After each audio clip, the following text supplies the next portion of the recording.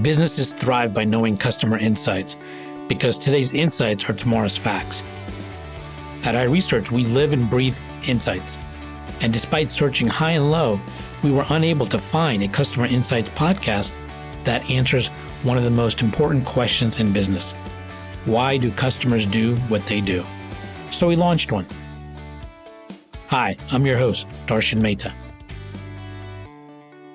Our guest today is Gerard Ibarra, and he is a consultant, an author, a speaker, and a serial entrepreneur. And he has a PhD in applied science, and he's going to tell us how he got from there to actually writing a book on how to make good decisions for better outcomes. He is the author of Good Decisions, Better Outcomes. Welcome, Gerard. How are you? Very good. Thank you for having me this morning. It's a pleasure to have you. So I really like talking to you previously, and I like your journey. Maybe you can tell us a little bit about how you got from where you started out to where you are now, and maybe some of the epiphanies or aha moments you had along the way. Because you start off as an engineer, but now you're in a very different area of expertise, correct? Yes, I am. But I really appreciate you having me this morning. I look forward to talking about things. And so your question about how I got here is, I guess I've always been an entrepreneur since I was a kid. And what I ended up doing was to fast forward to when I graduated college. I graduated as an electrical engineer. And then after doing that, instead of going into the electrical engineering realm, I went into logistics. So I worked for UPS for about 10, 11 years. And during that time, I've always had this itch to try to do something on the side, do some work. And, after being there for so many years, and I ended up trying to do something, and it was a friend of mine and I, and it just didn't go through. So we just went our separate ways. And fast forward to 2007. So we stayed in contact with each other, and I was working on my PhD. And then my friend calls me up from UPS. I mean, out of the blue, it's been years since I've heard from him. And he says, "Hey, do you want to start a company?" I'm like, "What? Who is this?" I said, "Yeah, absolutely." And it was perfect timing because he called me right when I was graduating. It was the fall of 2007. I said, "Yeah, that sounds great." So what we ended up doing is we started in 2008.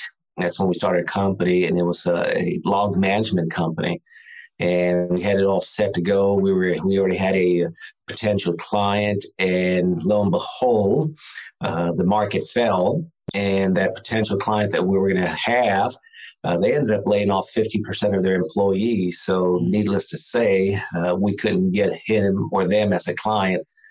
So what ended up happening is we were burning a lot of runway there, and eventually through networking, I met an individual who says, "Hey, I like what you're doing. You need to talk to this company and tell them that I sent you." And to make the long story short, there we ended up getting purchased for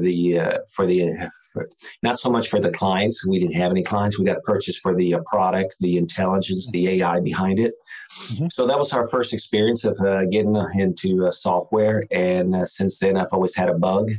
And what I ended up doing, fast forward to 2019, I was the CEO of a company, and we were purchased in 2018. And with my new role, I was just a sole person on an island. I didn't have any people reporting to me. I didn't have anybody leading. And I only had one person I reported to.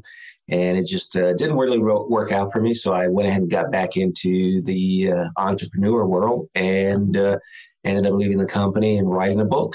So so that type of journey there. I mean, there was a whole lot in between. There was a couple of other SaaS companies that we tried doing, and didn't get to where we wanted to go either. So, but giving it another try here. So really excited about it. Never give up. I've always had that itch about trying to do something better for the world. So that's where I'm at today. Nice. So I'm going to assume you're a deep thinker. For you to get to where you are, or where you started, to actually writing about good decisions for better outcomes, that required some deep thinking and introspection, and really trying to get into the nitty-gritty of nitty-gritty, I should say, of decision making. So what got you on that path? Gosh, so that's my aha moment, I guess. If you take away anything from this this interview, this is the moment to take it away. So I learned this process in grad school on how to make it was risk analysis. It's making decisions that reduce the amount of risk you might have at the end. And when I learned that, I said, gosh, everybody should be doing this. I don't know why we even have to think about decisions. This is a great process. Well, not to So, interrupt you, but if you think about it, that's what business is all about, right? I mean, yes. business is about basically minimizing risk, making decisions because you have lots of information out there and Oh, a lot of yeah. noise too, a lot of noise. But how do you basically, get through and navigate through all of that so that you can Well, make a decision that minimizes the risk? Ultimately, that's what we're trying to do. I'm not yeah, trying to yeah, take away yeah. your So thunder, but I think that's where, I mean, what I'm getting from you as well. yeah. Oh, absolutely. So what I ended up doing is after I learned that process, and I did a little bit of consulting on the side, and the use this process really worked out well. But when it was time for me to purchase my vehicle, I said, hey, I'm an engineer. I got this process. I'm going to build all these graphs, these charts, and I'm going to make the best decision possible. And so it was a Saturday afternoon. I remember it was during the winter, and it was a great day. My wife and I went to go eat. And then a couple of hours later, I'm driving home a new car. so, so all those graphs, all those things, it just didn't mean anything. I bought the vehicle because of the price, because of its looks, and because of the stereo system. That's it. And did you go And by yourself, or did your wife join you for the no, my process? wife joined me, and of Okay. course, we got caught up with the emotions, and I ended up driving it home, thinking I was in I don't know, some race track. What is that? The The Indy Indy 5, 500. not the Indy 5, the Grand, those races that they do within cities. I forget what it's called. Oh, the Grand Prix. Yeah. There you go, there you go. So I drove home like that. So it was a stick shift. So after about 3 months, I'm like, okay, what do you mean I have to get new tires? I've only had this vehicle 3 months. Well, they're performance tires, so you have to get. And during that time, it's when I was working on my PhD, and the money was really low. And I said, well, let me get some regular tires. And you can't have regular tires. What do you mean? Well, you have sports rims, and the only tires that can fit there are those performance tires. Well, how much are those tires? Like, what? Says, well, we could go ahead and get you rims and tires, and that would, so you can get the other kind of tires. And no. So I went and get performance tires again. And 4 months later, I had to get another new pair. So that was the downward fall of why I make this decision. I don't know why I make this decision. And then lo and behold, I had a little crack on the headlight, and I had to replace that. Well, that was about, if I look in terms of percentages, that was about 3 or 4% of the total purchase of my vehicle. I said, how is this possible? So long story short, the car was good. I ended up holding it for a long time, but there was just a whole lot of things I didn't know: the tires, the maintenance, the repair parts. If something broke down, it was very expensive to repair. So, and then the insurance, and it's just, all those things I didn't consider. So in 2017, I started thinking about writing this book on how to make better decisions. And I thought about this back in 2009. I mean, not 2000, 1997. Mm-hmm. So 20 years later, I'm writing it. And I said, how is it that I know that we should be doing this, that I didn't do it? And when I started researching, I learned that it was my emotions. So my emotions got the best part of me. And I made my decision based on emotions, not on needs. And that's the aha moment. So when I wrote the book, I give the individual or the business owner permission to include your emotions, but not to let them take over. So that was my aha moment. Don't let your emotions get the best of you. Now, in this case, how much of the decision making was also influenced by your wife and her emotions?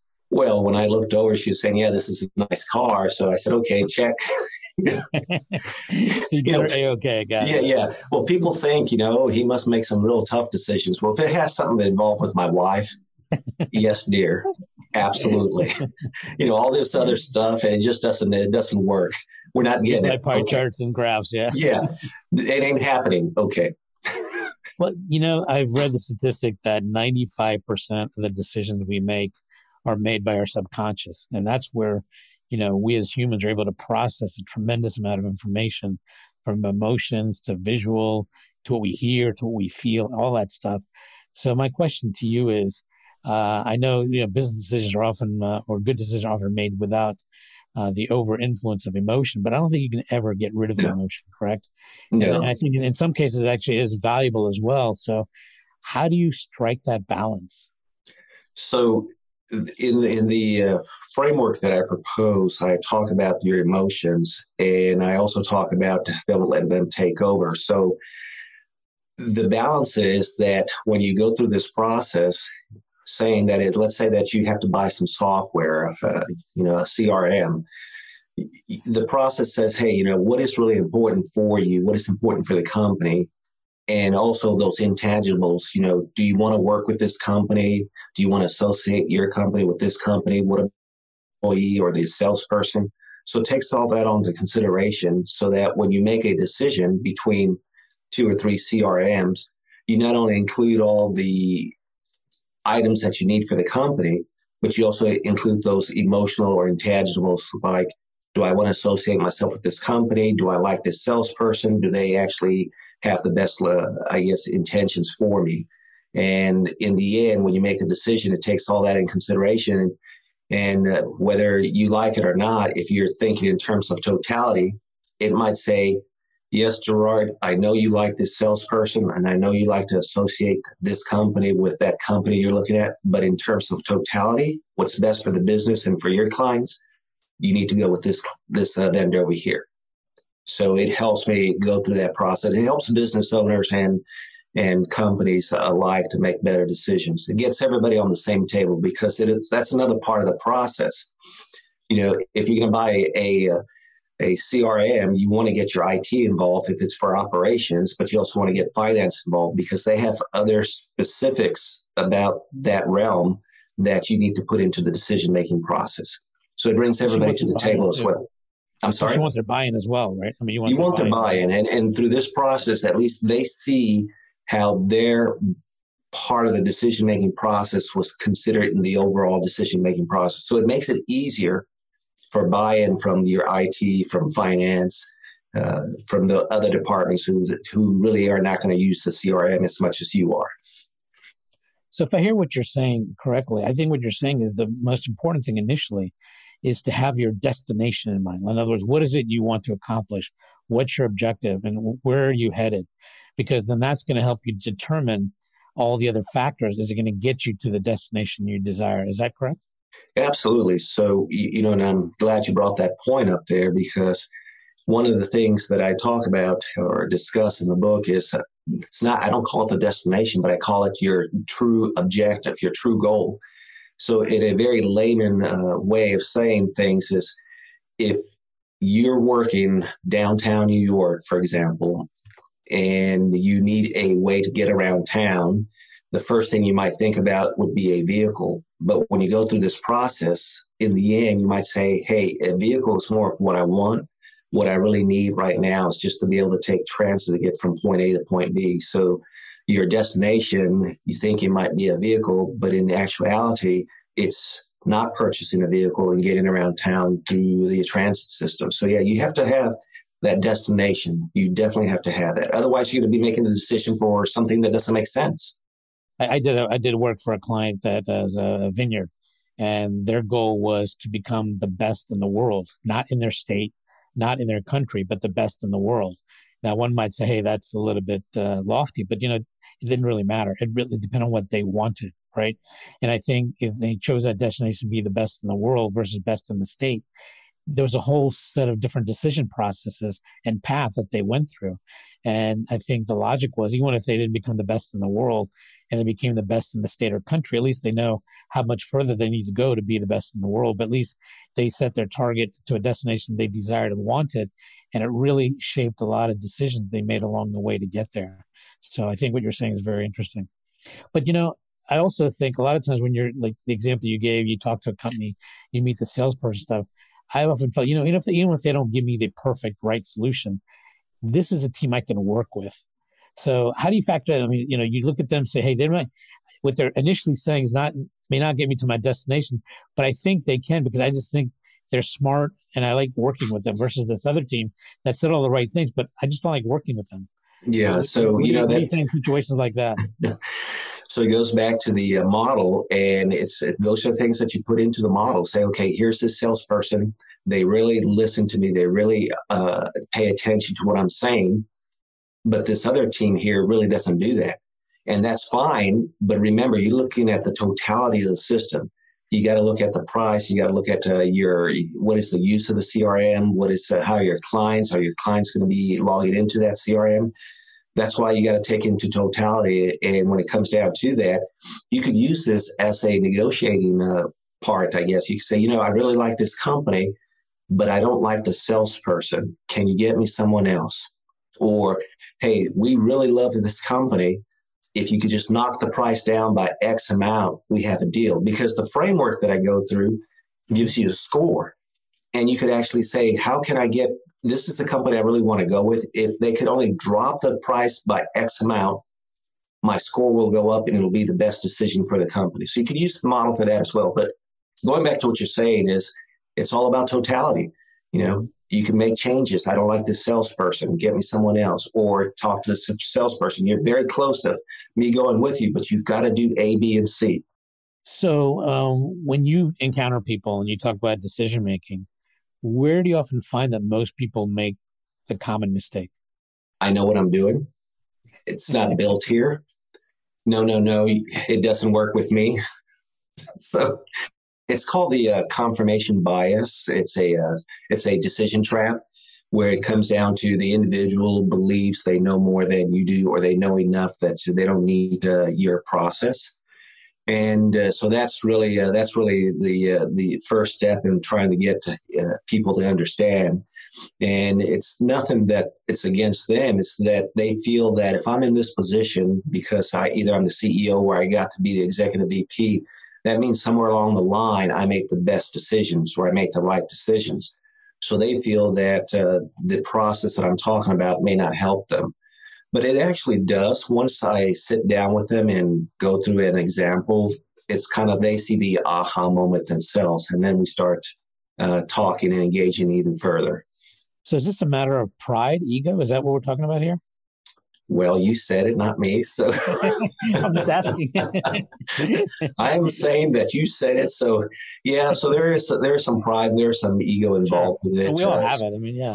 Yeah, we do. And especially if you're a leader, you know, you have to be a little bit more maybe aggressive or A-type, someone who really says that knows what they want. So, but yeah, so there's some pride and ego involved, quite a bit of that. So I have to present it to them in such a way that it's best for the company. It's not that you don't know what you're doing. It's this process is going to get everybody in the same boat and make your life a lot easier. Can you give me an example of where you encountered someone like this and you really turned them around? And what was it that you said or did to help them turn around? So I had this one client, and they were an institution here in the Dallas-Fort Worth area. And by chance, of course, this happened by chance, I happened to meet someone that says, you know, I need you to put you in touch with our executive VP.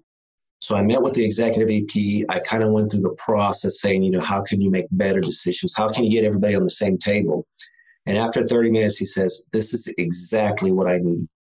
And then he went to describe what he was facing. He says, every year we have to dish out about $300 million to 3 departments. And these 3 VPs of mine, they're the sweetest, nicest people you would ever meet. But I tell you, if they had a chance, they will slice my throat and try to get in my position. They'll slice each other's throats. So that's the type they had, the A personality. So he says, I want you to come back next week and I want you to go through this process. So when I went back next week, you know, it's exactly like he described them. They're very nice people. They're all smiling. But you can tell by some of the eye contacts when you're talking, it's like, why am I here? Or, we're not going to do this. We're going to get the money myself. So when I went through the process in the end, it was so much easier. So what usually takes maybe a month to dish out the $300 million and everybody fighting, we did it in an afternoon and everybody was in agreement. They said, yeah, this is best for the institution. It's not best for my department. So in the end, we were able to do that. So what do you do when you encounter someone that says, Jared, this all sounds great, sounds a little time consuming. I just like to go with my gut. And my gut has served me well so far. So how is your process going to help me? Well, it's funny you say that because your gut is nothing but your mind thinking. You don't have gut feelings because, my gut tells me. No, throughout your entire life, you learned things, you read things, you understood things. You can't tell a little 3-year-old, go with your gut, like, well, they don't have enough experience in their life. So what I tell them is that go with your gut, but you're leaving out a whole lot of other processes or other people who have their guts. If you're going to make a decision on a CRM and you go with your gut, well, what about finance? How much money is available? How much money can we really afford? What about IT? What do they know about this? Because in the end, when you go through this process, there are things that you know, there are things that you know that you don't know. But the worst ones are there are things that you don't know that you don't know. And that's why bringing in IT, finance, other experts so that you all collaborate and bring together the best decisions. So going with the gut might be a 50-50 or 30-40 or whatever the case is. But in the end, having everybody involved will reduce your risk of making a bad decision. And so when you get other people involved, what role do insights play in this? I mean, is that what you're seeking? Is you're looking for insights from various people to help make a decision and a balance? Yeah, because if I'm in operations and I need a CRM to help me with my logistics, my inbound and outbound and processing, packing, I know my area of expertise, but there are things that I don't know that are in IT that are also in finance. If this is going to cost us X amount, how does that mesh up with our long-term projections? I don't keep up with that. Or if, the way the contract is stated, you pay 50% up front and then 20% later and then 30% later. Well, finance down this track many a time say, no, this is not how we do this. Let's do it this way. It's been our experience that we could pay 20% first and then use the product and then pay as we go. So those are things that finance may know and have expertise in, but I don't. And the same thing with IT. This is great, but they've had a lot of breaches here recently. We read an article, and those are things I don't keep up with because it's not my realm. So they would help me in making a better decision as opposed to going with my gut. I could have chosen a company that was really great, but then in the end, they've had breaches in the last over the last 7 years, and it's causes us big problems should there be a breach. So yeah, you want to get everybody involved and not go with your gut. If everybody's gut's put together, then you can make a better decision. I think what you're saying is basically have these conversations so you can get other perspectives and viewpoints. And also, it also kind of contributes to your empathy to understand what's really going on with the key stakeholders. Yes. And so then I think, the more informed information you get and these insights from the various players, then that just makes sense. You're going to end up with better information that's going to give you a better decision, which will ultimately lead to a better outcome. I mean, yes, that makes sense. It seems logical, but I think something we often lose track of, right? Because we have so many things going on and so much noise. But I think in its bare essence, what you're saying is have these conversations with key stakeholders. And along the way, you're going to end up making more informed, better decisions that will help you in your business strategy. Yes. And what you said there was really on point. Better decisions, more informed decisions. You don't know if you're going to make the best decision, but through this process, you reduce the risk of making a bad decision. Because the only way you're going to know is you made a decision, then go back in time and then go with the other decision and fast forward, then go back in time. But with this process, you reduce the risk of making a bad decision.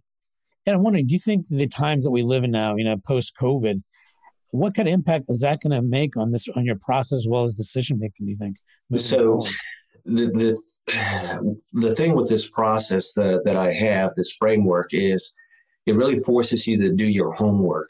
So there's a lot of information out there. There's misinformation. There's information that you can't get. There's information that is correct.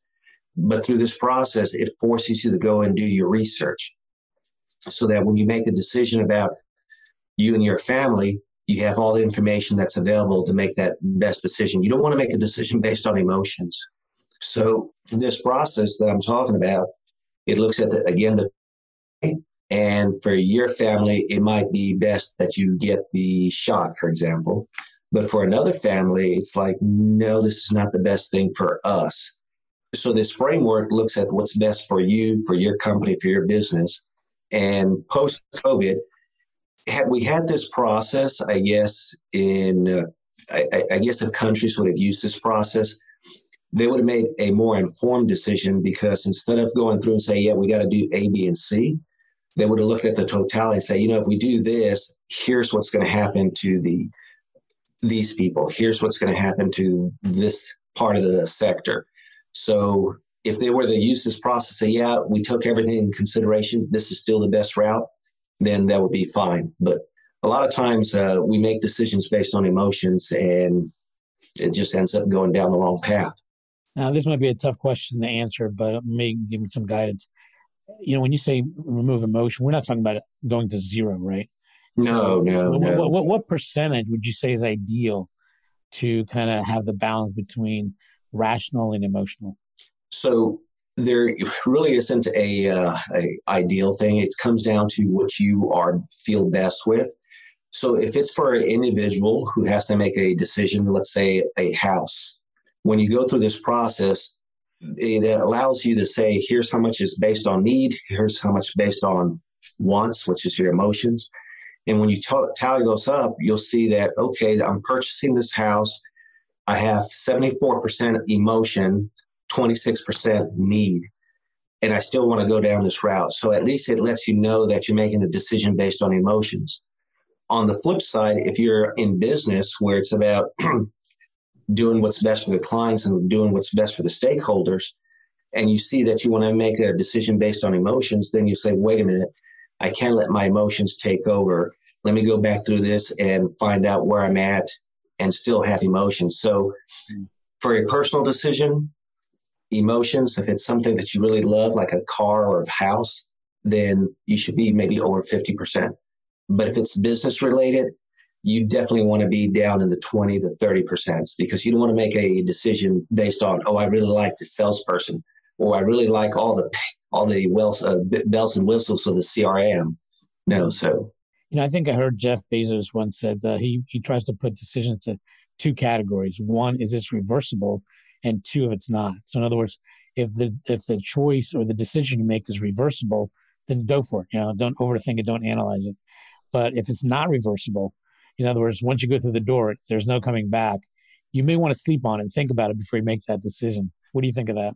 Well, it's part of what I call the P2 mode, which is the trademark of my book, which is process, parts, maintenance costs, operational costs, disposal, and emotions. And disposal is the thing. It's called your exit strategy.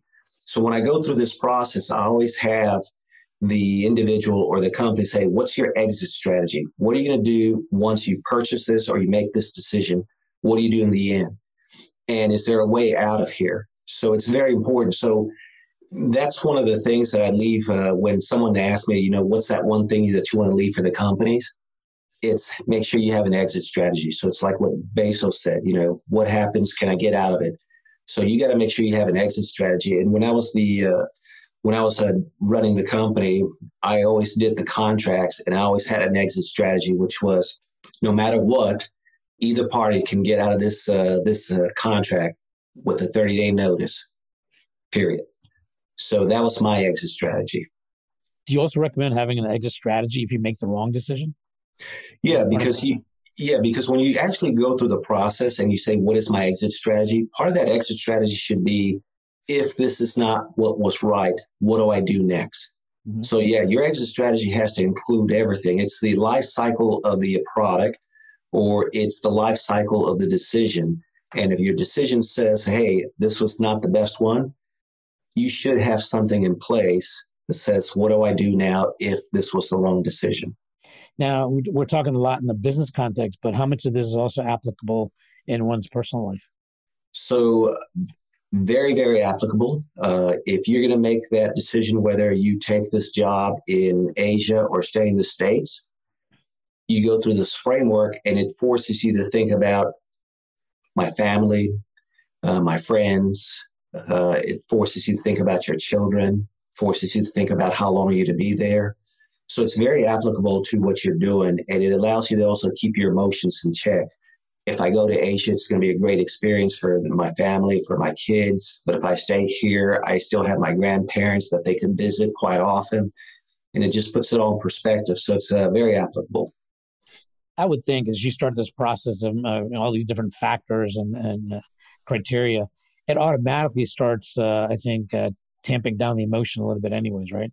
Because Yes, you're starting yes. to think more rationally, you're starting to think of all these different factors, and that kind of takes the emotion out of it. Not completely, but at least it brings it down to a level that might be, as you said, more comfortable with naturally. It seems like that's just kind of inherent in the process if people just take the time to do that. Yes, it's critical thinking is what it comes down to. Right. So the P2 mode that I tout is that cookie cutter to force you to think about all the obstacles or all the things that could happen. It forces you to do that. Mm-hmm. So that's why I have it in there, because the thinking totalities, people don't like to think. I don't like to think. So, I don't even know why I wrote about a book about thinking, but going through this cookie cutter forces you to do those thinking, forces you to think about your emotions, forces you to think about your exit strategy, forces you to think about your cost.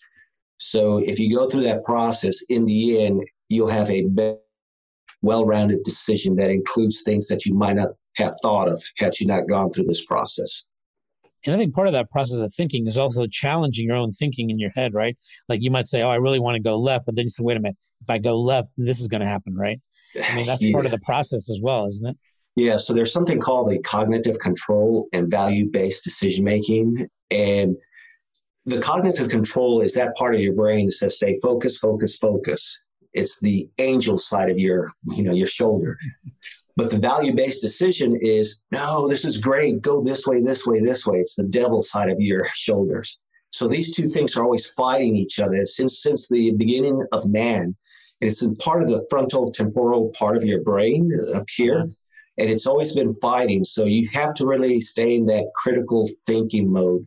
Say, hey, I got to stay focused. I got to stay in control. And it's very important. So Daniel Kahneman, he's a Nobel Prize winner in economics, and he wrote a book called Thinking Fast and Slow. And he calls something called systems two thinking, which is it's critical thinking. And that's what you got to do when you have to make a tough decision, a life-changing decision. You got to stay focused. It's interesting. I've often heard that people are often their worst enemies. That they make bad decisions. And if they were just to take, I think I'm part of that. If they were just to take, 1 or 2 minutes or just a little more time to think through, they could probably save more than half the hassles they create for themselves. Yes, especially that email. Hit send. Yeah, make sure it's not going out to everybody, right? Yes. Yes. Yeah. That happens a lot in today's day and age. And oftentimes, the email that you're reacting to, you might have just misconstrued, right? Because people don't take the time to really articulate all that's in. They just want to get it out quickly. Yes. And sometimes that it might be a little bit too short or too curt and not as warm and fuzzy, and then you react to it. But yeah, I think it's better sometimes just take some time, think about it, then react to it later. But for the most part, in business, if you can minimize the emotions, it probably will serve you well. No, I think it's a little bit tougher in a personal context, but it's just a matter of striking that balance.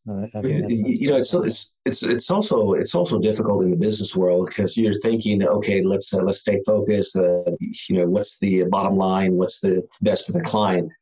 But within business, there's emotions. I don't want to help this person in IT because of what they did to me last time. That grudge is there in the back. Oh, finance didn't approve of this, doggone it. So I'm going to make sure they don't get what they want. So yeah, emotions also comes into play at the workforce. So sure. Yeah. So what's next on your frontier for learning or exploring about decision making? It's a good question. For me, is to continue going down the route where I help companies and individuals make better decisions. One of my whys for the book, one of the main whys for my book is I want individuals to think critically. I don't want them to think that the commercial is telling me that if I buy these tennis shoes, I'm going to be able to jump halfway through the court and be able to dunk the ball. Or if I purchase this vehicle, I'm going to be able to go to these far exotic places and do things I could never do before. I want people to think critically, and I want them to think for themselves. So that was the big why for my book. And a lot of those decisions we make are based on emotions. And if you don't keep them in check, then you may not be making the best decision.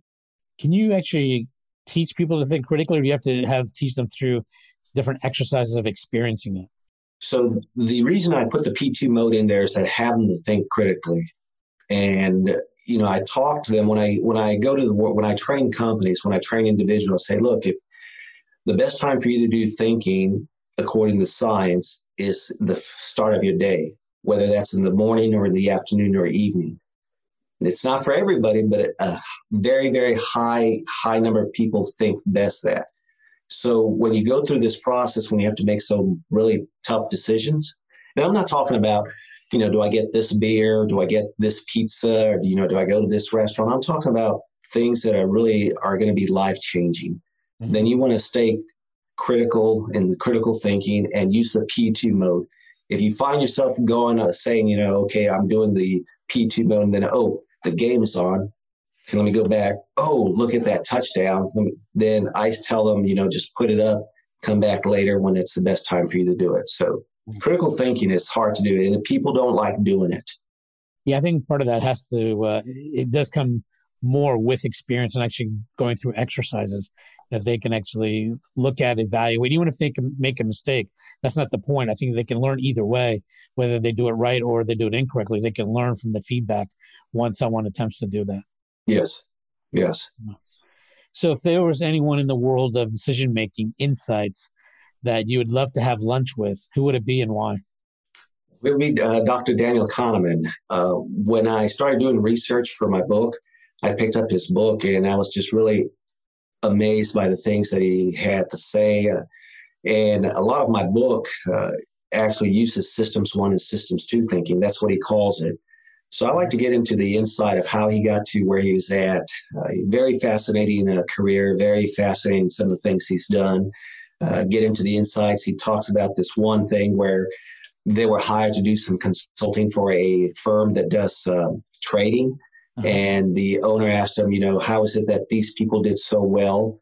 Can you go through there and find out? And in the end, when they had dinner, the owner asked him, so how did this happen? He says, do you really want to know? Yeah, luck. And he says, yeah, I don't think so. But anyway, and he was telling, and in his book, he says, which I found really funny, the next day he presented to the entire firm.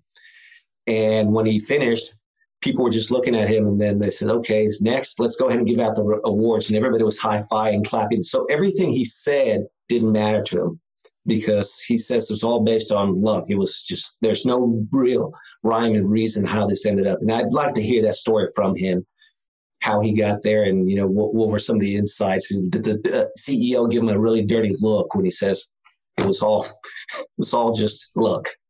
So how much of a role does luck play? I mean, luck does play. He talks about Google in there.